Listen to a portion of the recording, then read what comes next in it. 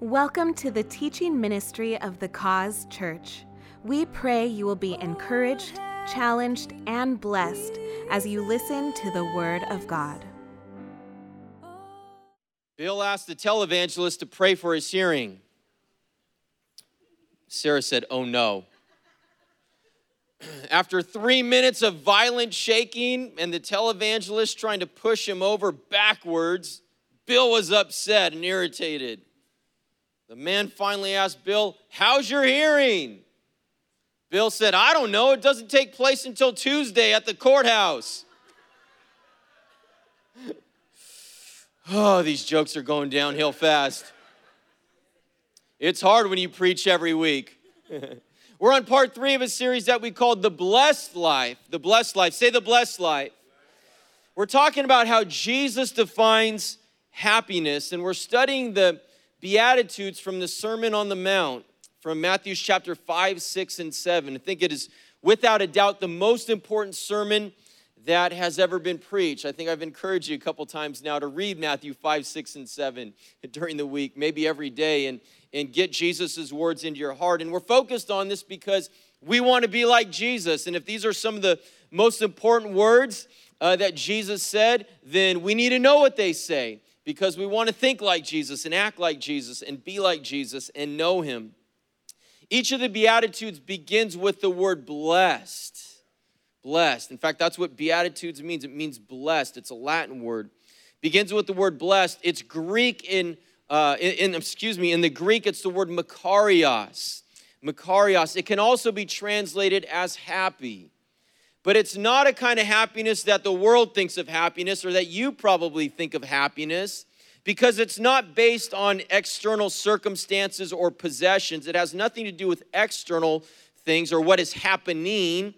It has everything to do with what's going on inside your heart, an internal joy that only God can give, that the world can't take away and circumstances can't change. And so Jesus teaches us in the Beatitudes how to live a blessed and a happy life. And what he teaches is totally countercultural. It is absolutely revolutionary to what the world says and even what religion teaches us. So we're in part 3 of the Beatitudes. We're in Matthew chapter 5, verse 5.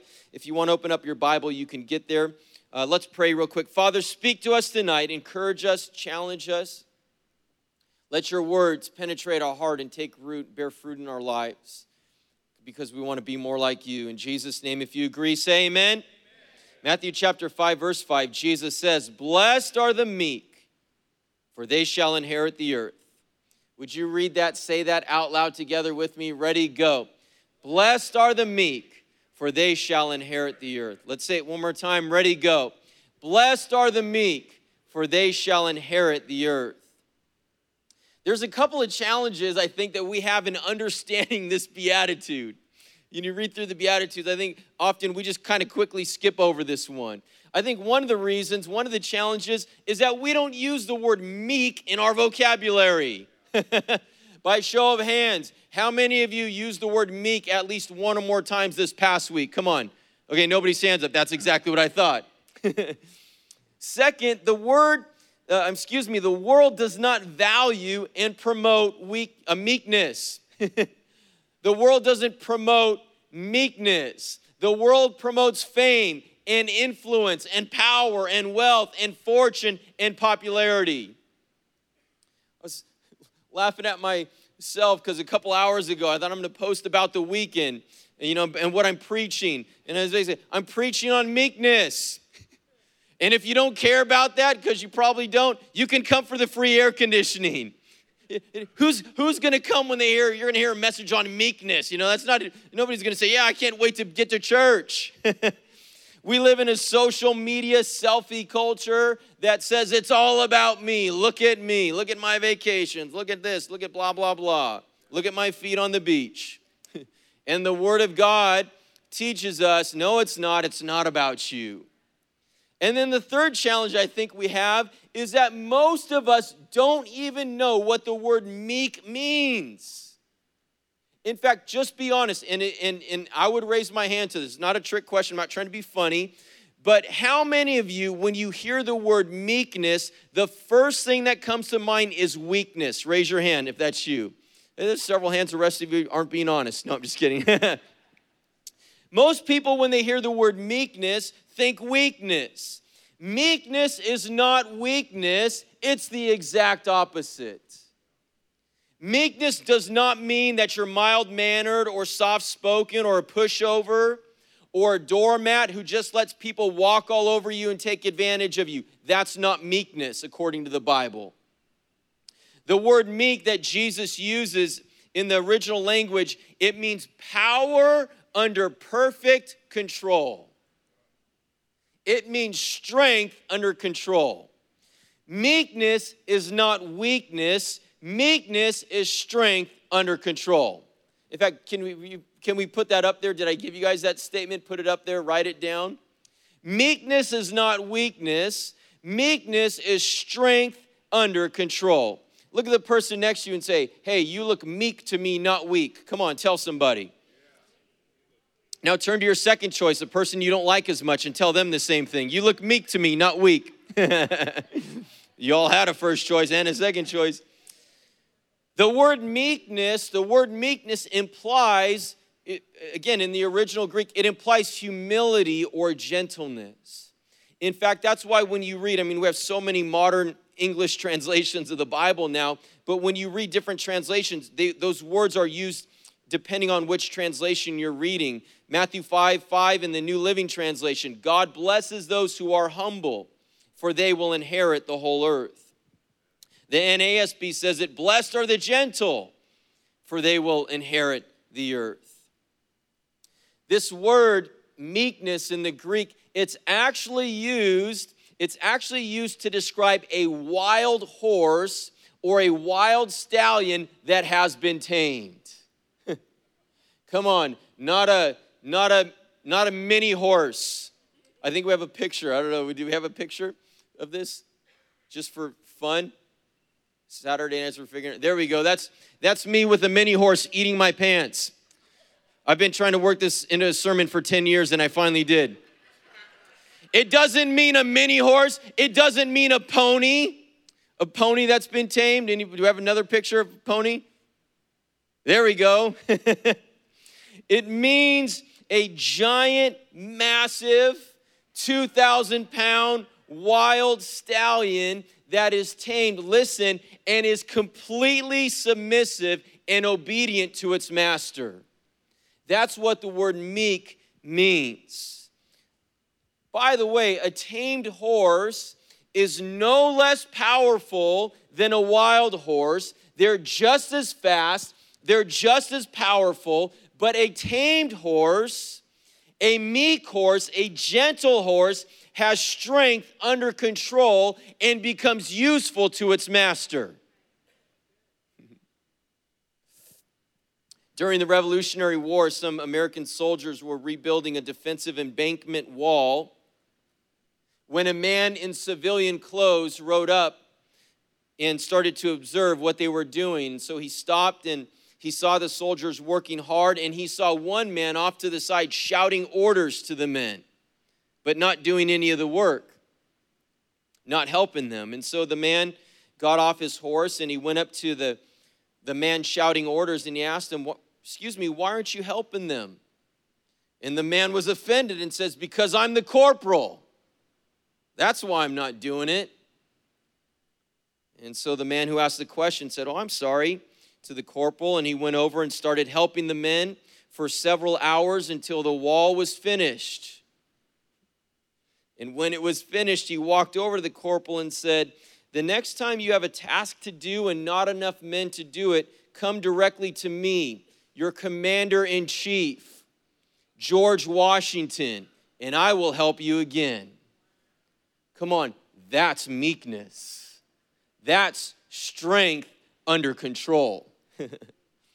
So if the meek are happy, I don't know about you, but I want to be meek because I want to be happy. I want to live a blessed life.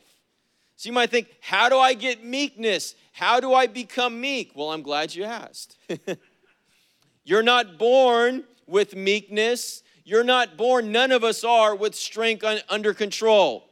And if you don't believe that, just come observe Sarah's 3 little guys for a couple of hours, 3 boys. And you'll see these guys are a little out of control, like any little guys are. They're strong, but they're not under control. Son, how many times do I have to tell you, you cannot light your sister's hair on fire, right? Meekness is also not a personality trait. It's not, if you're a more quiet, reserved, introverted personality, that does not mean necessarily that you're meek. It just means that Pastor Junior ought not to put you on the greeter team on Saturday nights because that would make you feel uncomfortable. So you might think, can I produce meekness on my own? Monday when I go, or I guess Tuesday, because Monday's Labor Day, when I go back to work on Tuesday, I'll just be a completely different person and I'll try really hard to be meek and gentle. Well, no, you can't. You can't force it. You can't fake it. You can't manufacture it. You can't manipulate it. You can't buy meekness because meekness is an attribute of God. And you can only get it from Him. You can't get it anywhere else. You can't get it from yourself. Jesus is meek. In fact, we'll end with that in a few minutes. He is the meekest one in the universe. Unlimited power, unparalleled strength, unprecedented might, but always under total and complete control. Galatians chapter 5, verse 22, 23, but the fruit of the Spirit, come on, read it off the screen. You probably know it. The fruit of the Spirit is, say it with me, love, joy, peace, long-suffering, kindness, goodness, faithfulness, gentleness, and self-control. Some translations say meekness because the words are the same. I noticed this for the first time as I was studying for this message, by the way. I don't know why I never picked up on this. I think it's significant, even the order that these words are in, personally. And I think it's significant that meekness and self-control are right next to each other. Because you can't produce meekness in your life, the Holy Spirit produces it.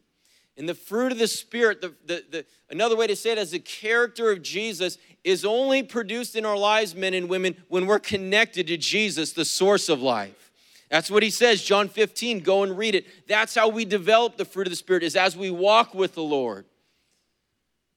An orange branch that's connected to an orange tree will produce what? Oranges. Like a stallion that's been tamed and has become completely submissive and obedient to its master, and now its strength is under control, you and I must willingly surrender ourselves to be tamed by the Holy Spirit. We must submit ourselves to the Holy Spirit on a daily basis. And listen, we need to become obedient to what He tells us to do or not do, what He tells us to say or not say. And if we do, then our actions and our reactions will demonstrate strength under control. Jesus says, blessed, happy are the meek. Why? Well, He answers it, because they shall inherit the earth. I used to have an old t-shirt back in the 90s, a Nike shirt. I don't know why I remember this. And it said on one side, the meek shall inherit the earth. And then on the back, it was a picture of Charles Barkley, and it said, but they shall not get the ball. What does it mean they shall inherit the earth? Does it mean we're going to have all the wealth and the possessions and we're going to be in positions of power and authority and control over everyone else? No, I don't think that's what Jesus meant. Many scholars think that it does have a futuristic, eschatological meaning, referring to the fact that the meek, those who know the Lord, will inherit the new heaven and the new earth. And it probably does mean that. Revelation 21 speaks of that. But each of the Beatitudes are not just about the future, they're about the present. They're about right here and right now and what Jesus wants to develop in our hearts, how He wants to change us, and how it'll make us happy. So I think that, well, let me unpack this. The word earth that Jesus uses literally can mean dirt or dust. Happy are the meek, for they shall inherit dust. Wow, thanks a lot, Jesus. Sounds awesome. But the word inherit also can mean to have dominion over. Genesis tells us that you and I, that God created us from dust and will return to dust. In other words, our body, or what Paul talks about, refers to as our flesh, was created from dust. In fact, Galatians 5, if you read the whole chapter in the context of the fruit of the Spirit, you'll read that Paul is talking about how our flesh, our body, our sinful desires war against the Spirit. And so we got to make a choice. We can either live according to the flesh or we can live according to the Spirit. So I think an application that we could make, a spiritual application that we could make of Jesus' words in Matthew 5:5. Are you still with me, everybody? Put this on the screen if we can, media team, is this. Blessed and happy are the people whose strength is controlled by the Holy Spirit, for they shall have dominion over their flesh.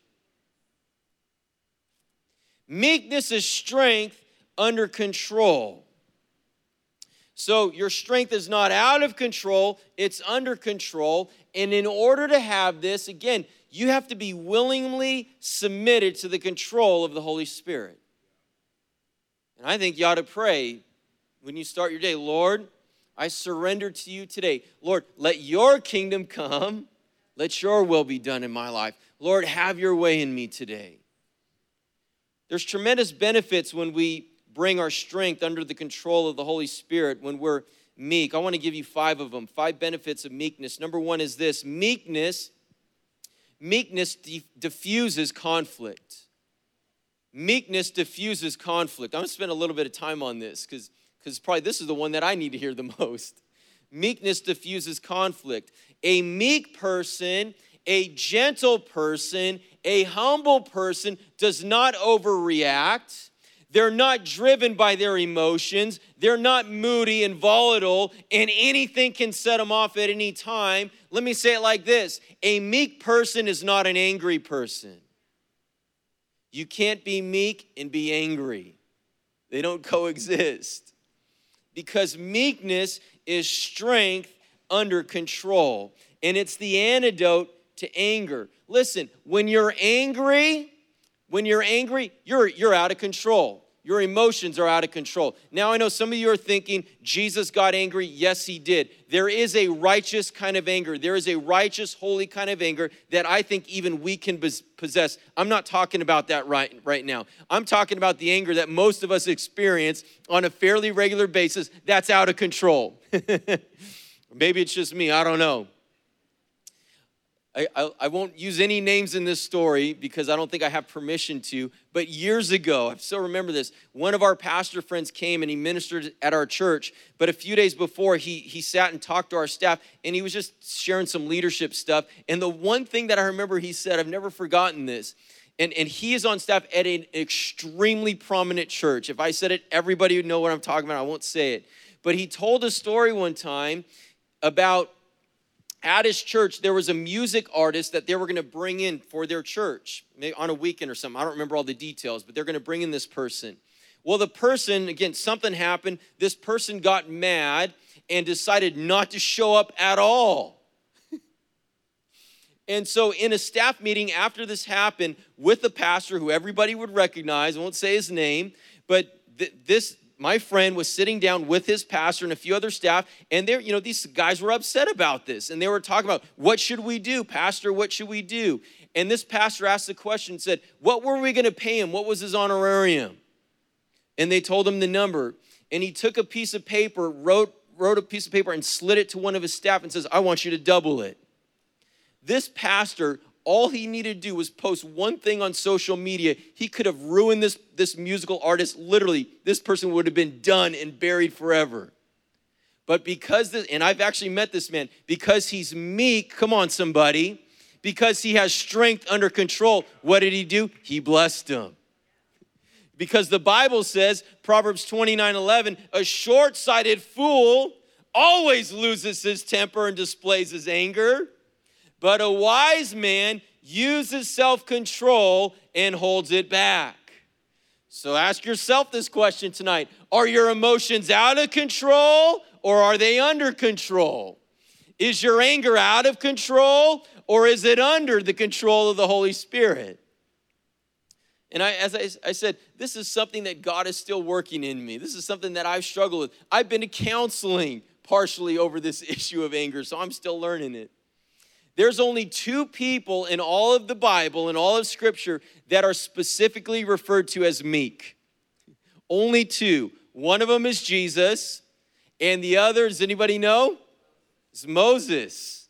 The other's Moses. Good job, whoever said that. You get a happy face sticker afterwards. Listen to this verse, Numbers chapter 12, verse 3. Now the man Moses was very meek above all the men which were upon the face of the earth. This verse is hilarious to me for this reason. Moses wrote it, inspired by the Holy Spirit. It's like, how can you be the most meek person, the most humble person in the world if you call yourself the most humble person in the world? I don't know. It's the Holy Spirit. It reminds me of the plaque that my dad used to have on his desk, and it said, it's hard to be humble when you're as great as I am. Listen, men and women, but Moses had an anger problem. In fact, he had a violent anger problem. When he was 40 years old, he saw an Egyptian beating an Israelite, and Moses got angry and literally took matters into his own hands and beat the Egyptian so violently that he killed him and murdered him in cold blood. And so then God took him into the wilderness for 40 years and said, all right, we got some work to do. You're going to talk to some sheep for about 40 years because I need to develop meekness in you. Because what I'm going to use you to do is unlike anything anybody's ever experienced. And in order for that to happen, you got to be meek. Because you're going to see my power in a way that nobody's ever seen it before, probably arguably since. And by the way, if you study Moses' life, and this is interesting to me, Moses still struggled with anger.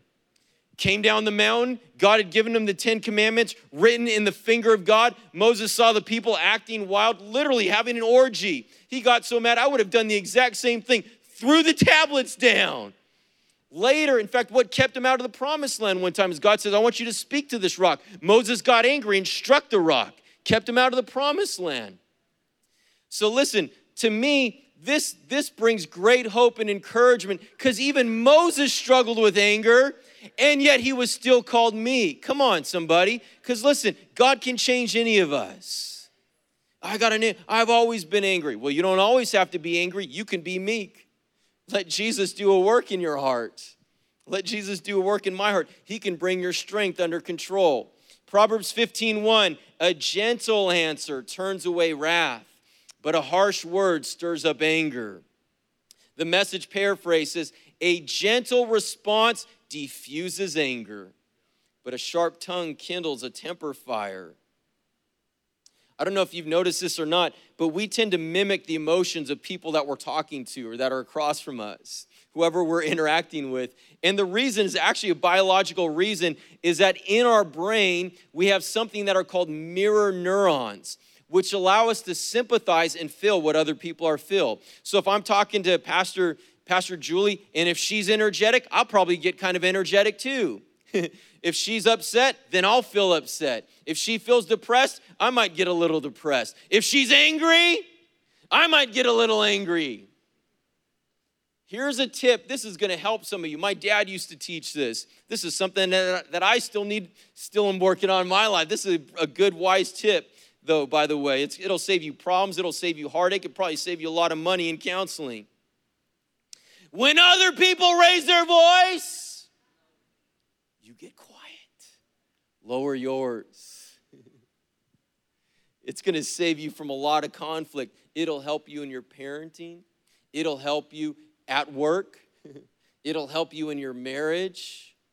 Because what tends to happen is that when somebody's angry and they raise their voice, you raise your voice. And then they raise their voice even higher. And then you raise your voice. And it's called escalation. It just gets higher, higher. And both of you now are out of control in your emotions. With the Holy Spirit's help, when someone raises their emotions, you can lower yours. In fact, here's a verse that's going to help you at work next week, some of you. Ecclesiastes 10:4. If your boss is angry at you, don't quit. A quiet spirit can overcome even great mistakes. Sarah, if your boss is angry at you, don't quit.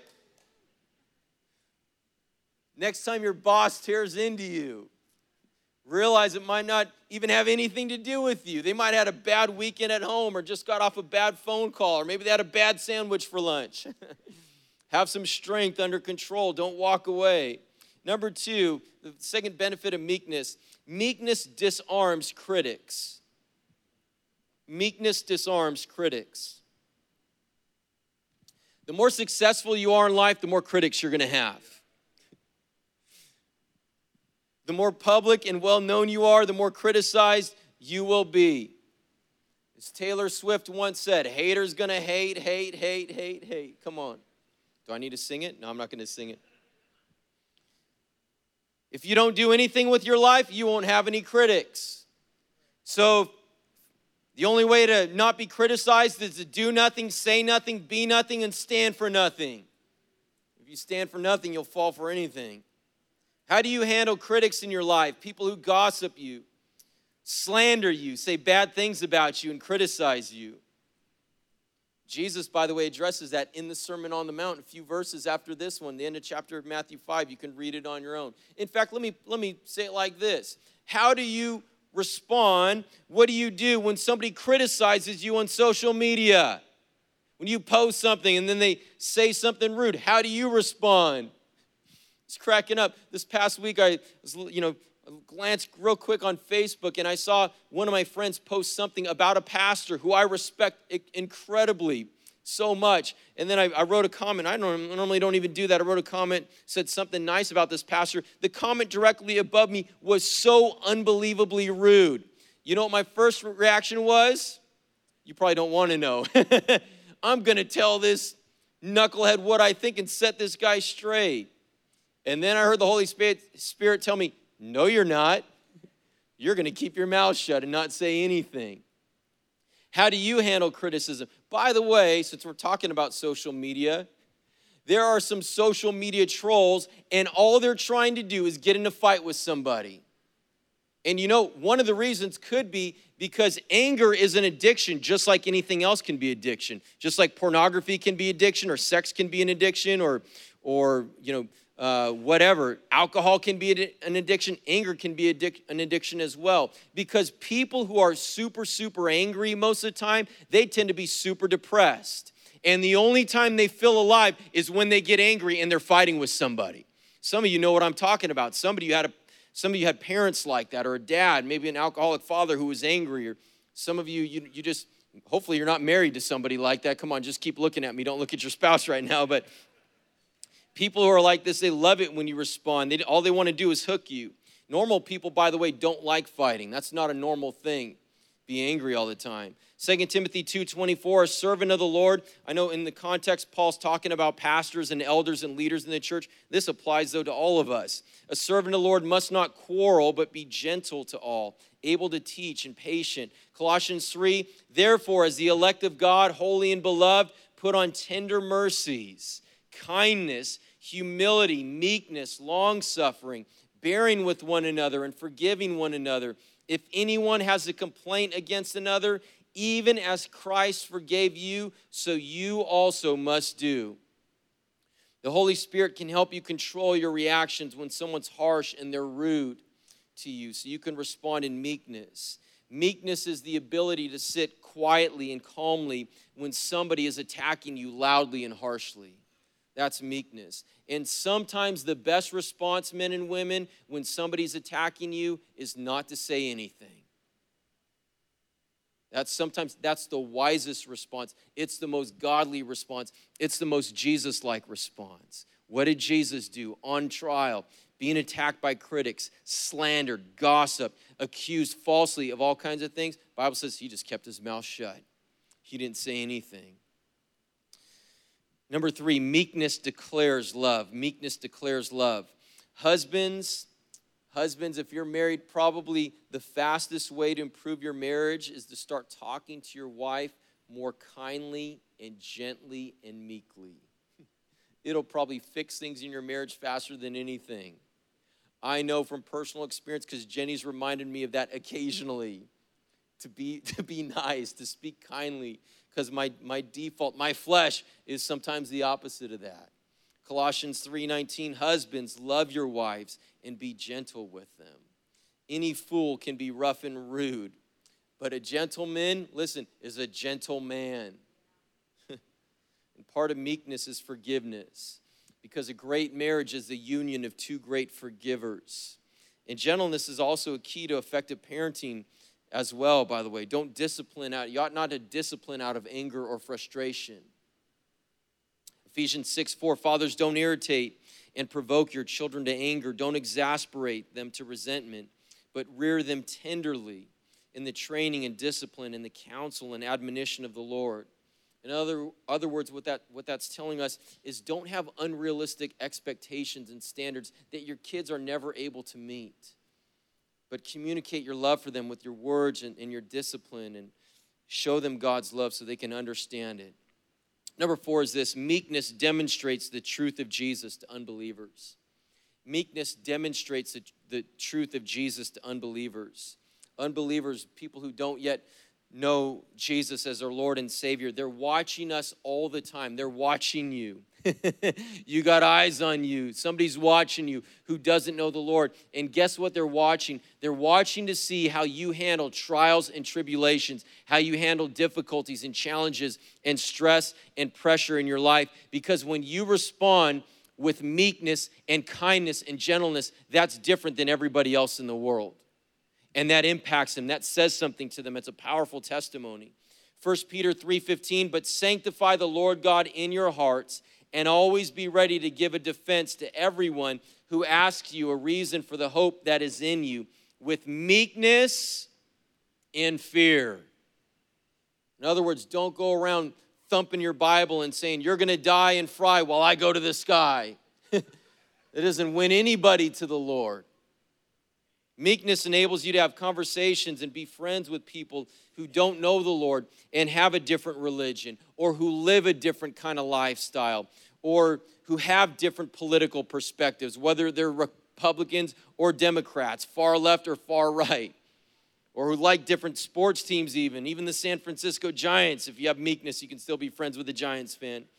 Meekness is submitting to the Lord and being gentle with sinners, which is exactly how Jesus was. He was known. He had a reputation. Hey, he's a friend of sinners and tax collectors and prostitutes, because he was meek. Number 5 leads to the last point. Meekness develops the character of Jesus in me.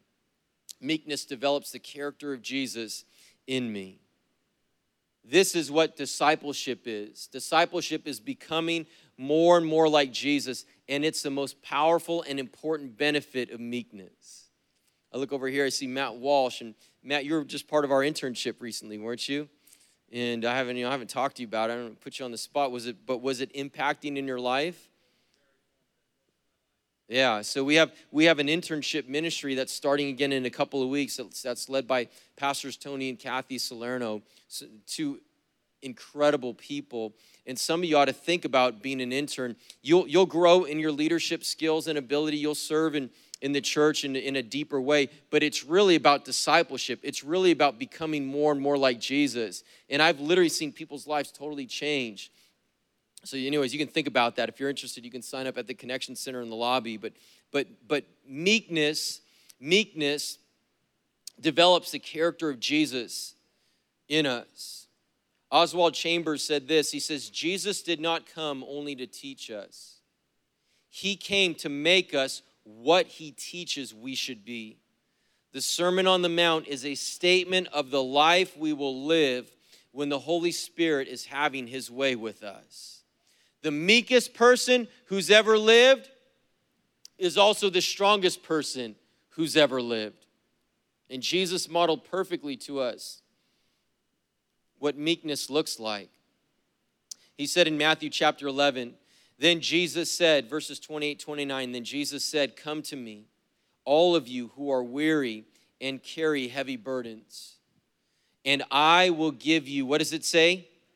Come on, what does it say? I will give you rest. Take my yoke upon you. Let me teach you, because I am humble and gentle.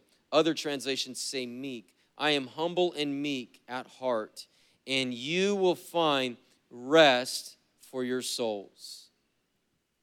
Here's a question. Doesn't this mean that if I want to be like Jesus, I need to be meek? Yes. Yes, it does. You think, well, I'm not by nature a meek person. Well, neither am I. None of us are. And so we choose to submit our strength and surrender to the Holy Spirit in our lives, and we begin to learn it, and we begin to let God produce it in us, and we pray prayers like, Lord, help me to treat people the way that you would treat them. Especially difficult people, men and women. Jesus says, it's easy to love those who love you. I want you to love your enemies. Sermon on the Mount, Matthew chapter 5. Here's another question. Is it possible that the stress and pressure that I feel in my life is because I'm not meek? Yes. Yes, it is. Maybe you've never thought about it before, but yes, it is. Jesus says, I'm humble and meek.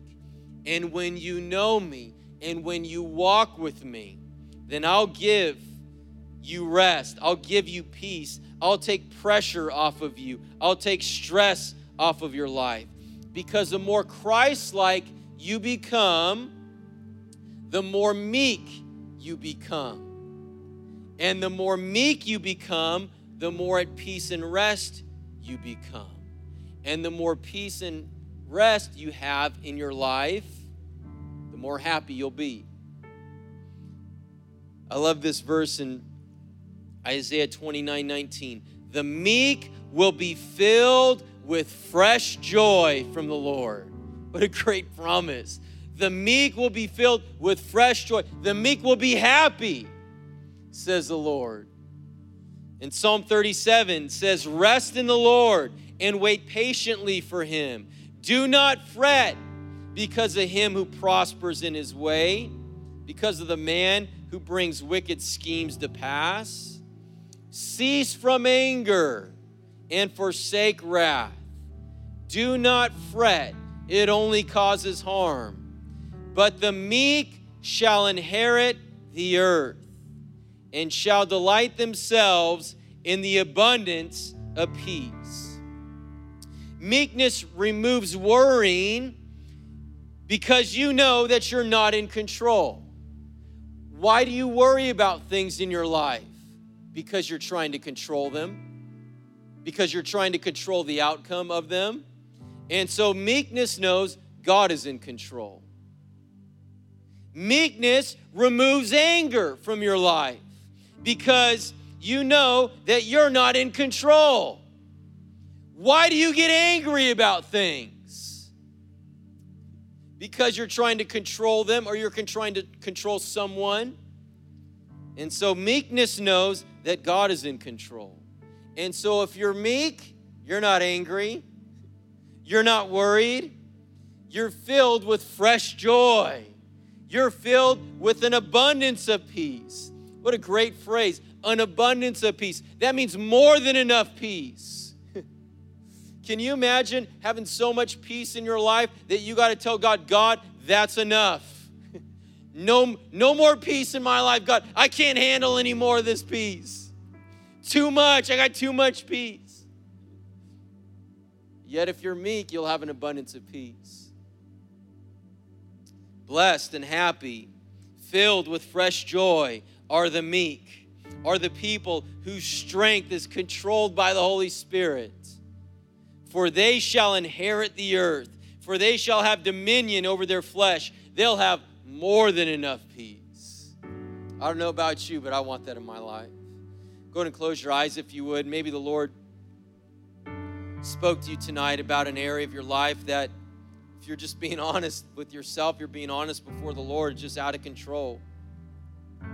Maybe you've never surrendered it to Him and brought it under His control, or just an area of your life where you're lacking meekness and gentleness. It could be anger. It could be been creating conflict in your marriage, or maybe it's something in your parenting, or maybe it's how you've been treating your employees or relating to your boss at work, or I don't know, just something else. But if that's you, just with everybody's eyes closed and heads bowed, not looking around for privacy tonight, if you said, just say, John, more importantly, you say to the Lord, Lord, I want to surrender this to you right now because I want you to produce strength under control in my life. I want you to produce meekness in my life. You need to surrender that to him. Just close your eyes, but would you just lift your hand real quick wherever you are? Lift your hand, several hands, lots of hands actually. My hand would be up too, by the way. My hand is up. You can put your hands down. You don't need to say this out loud, but you can just agree with me in your heart as I say these words. I'm just going to say a prayer and you can agree with me. Jesus, thank you for loving me. I'm not meek, but I want to be. I want to be like you. I've been struggling in this area of my life that's out of control. Now, in your heart, just tell the Lord what it is. He knows already, but just tell him, confess it to him. Lord, forgive me of my sin. I don't want to be out of control. I want to have strength under control. So right now, I surrender this part of my life to you, to your Spirit. I surrender every part of my life to you. Have your way in me. Produce meekness in my life. Change my heart.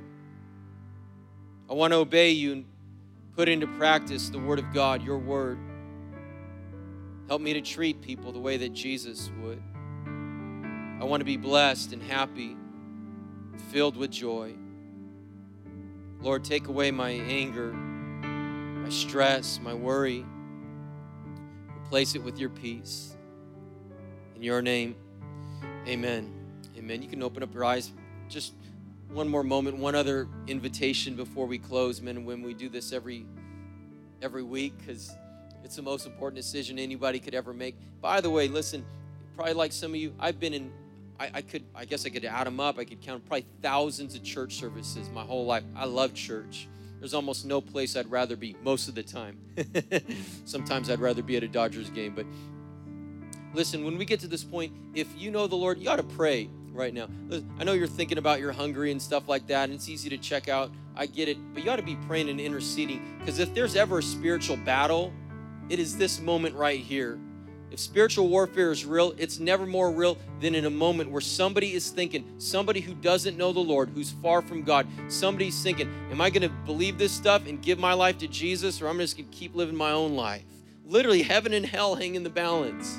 So I want to encourage you. I'm trying to encourage you, church. I want to encourage you, when we get to this moment, if you know the Lord, you don't need to say anything out loud. That would actually be distracting to somebody next to you, probably. But in your heart, you got to be praying and interceding. And even if it's one person, I know Saturday night is a smaller group. I don't know if there's somebody here tonight or not, especially after this introduction I just gave. But I'm going to give an invitation right now. You got to pray. I want us to be a praying church that believes for people to come to Christ. And it burns in my heart. I want to see people saved. I don't want our church just to grow from transfer growth. That happens in every church, especially in our culture. Nothing wrong with that. I get it. But I don't want our church to grow from transfer growth. I want to reach lost people. I want to see lost people who don't know the Lord. I want to see them radically changed and transformed by Jesus. That's why I've given my life to this. To me, there's nothing better. There's nothing better than that. I love it. I love it when I see people start coming to church. A friend invites them. They start coming and they give their life to the Lord. And I can see the change and transformation. Sometimes I can see it in people's eyes. I can see it on their countenance. That to me, it makes everything worth it. I'm a lead pastor now. I get criticized more often than I'd like to admit. And I can get angry at people. But I'm learning meekness. But what keeps me in ministry, one of the things, is seeing people come to Christ. Now that I got that off my chest, I feel better. Hey, listen, maybe you're here tonight. Maybe you're watching online and you don't know the Lord. I'm not asking, do you know about God? Everybody knows about God. The Bible says the demons know about him. They tremble. In fact, when Jesus walked this planet, people who were demon-possessed, every single one of them said, we know who you are. You're the Son of God. but do you know that he's the Son of God? Have you put your faith and trust in him? And listen, men and women, that's what makes the difference in your life. You will not live a blessed life. You will not live the happy life that God wants you to live. I'm not talking about a perfect life. I'm talking about an internal joy that only God can give you. You can never receive that until you receive his Son. Jesus has done everything. He died on the cross. He shed his blood to bring you into relationship with the Father, to give you abundant and eternal life. He said, I am the way, I am the truth, I am the life. No one comes to the Father except through me. There's no other way, men and women. It doesn't matter how much you come to church, how much money you give, how good you are, how meek you are or you think you are. The only thing that gets you into heaven, the only thing that brings you into relationship with God is Jesus. And putting your trust in him, saying, Jesus, I surrender. I surrender every part of my life. I need you. That's what it means to say, Jesus is my Lord. He's my master. And I have willingly submitted my strength under his control. And when you do that, you become useful to the master.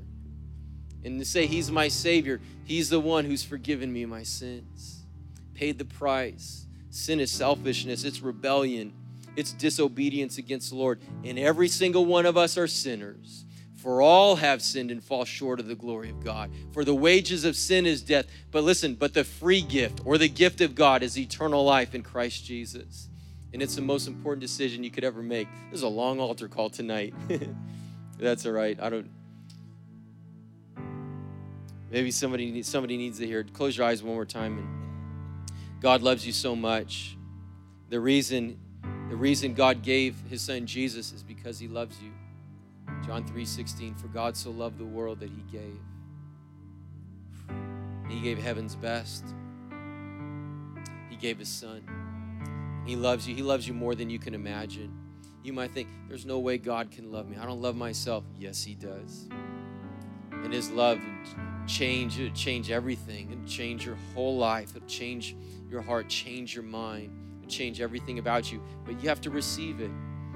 That's called taking a step of faith. You have to receive it. And nobody can make that decision for you.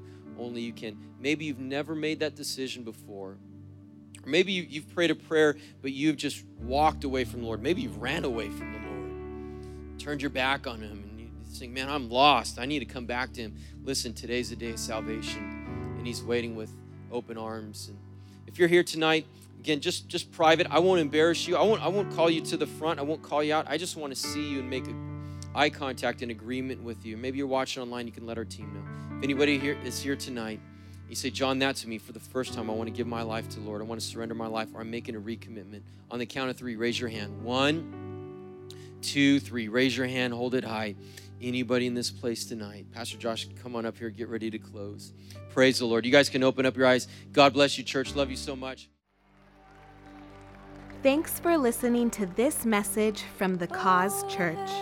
For more information about The Cause, or for further resources, visit our website, thecause.cc, or call 714-255-0930.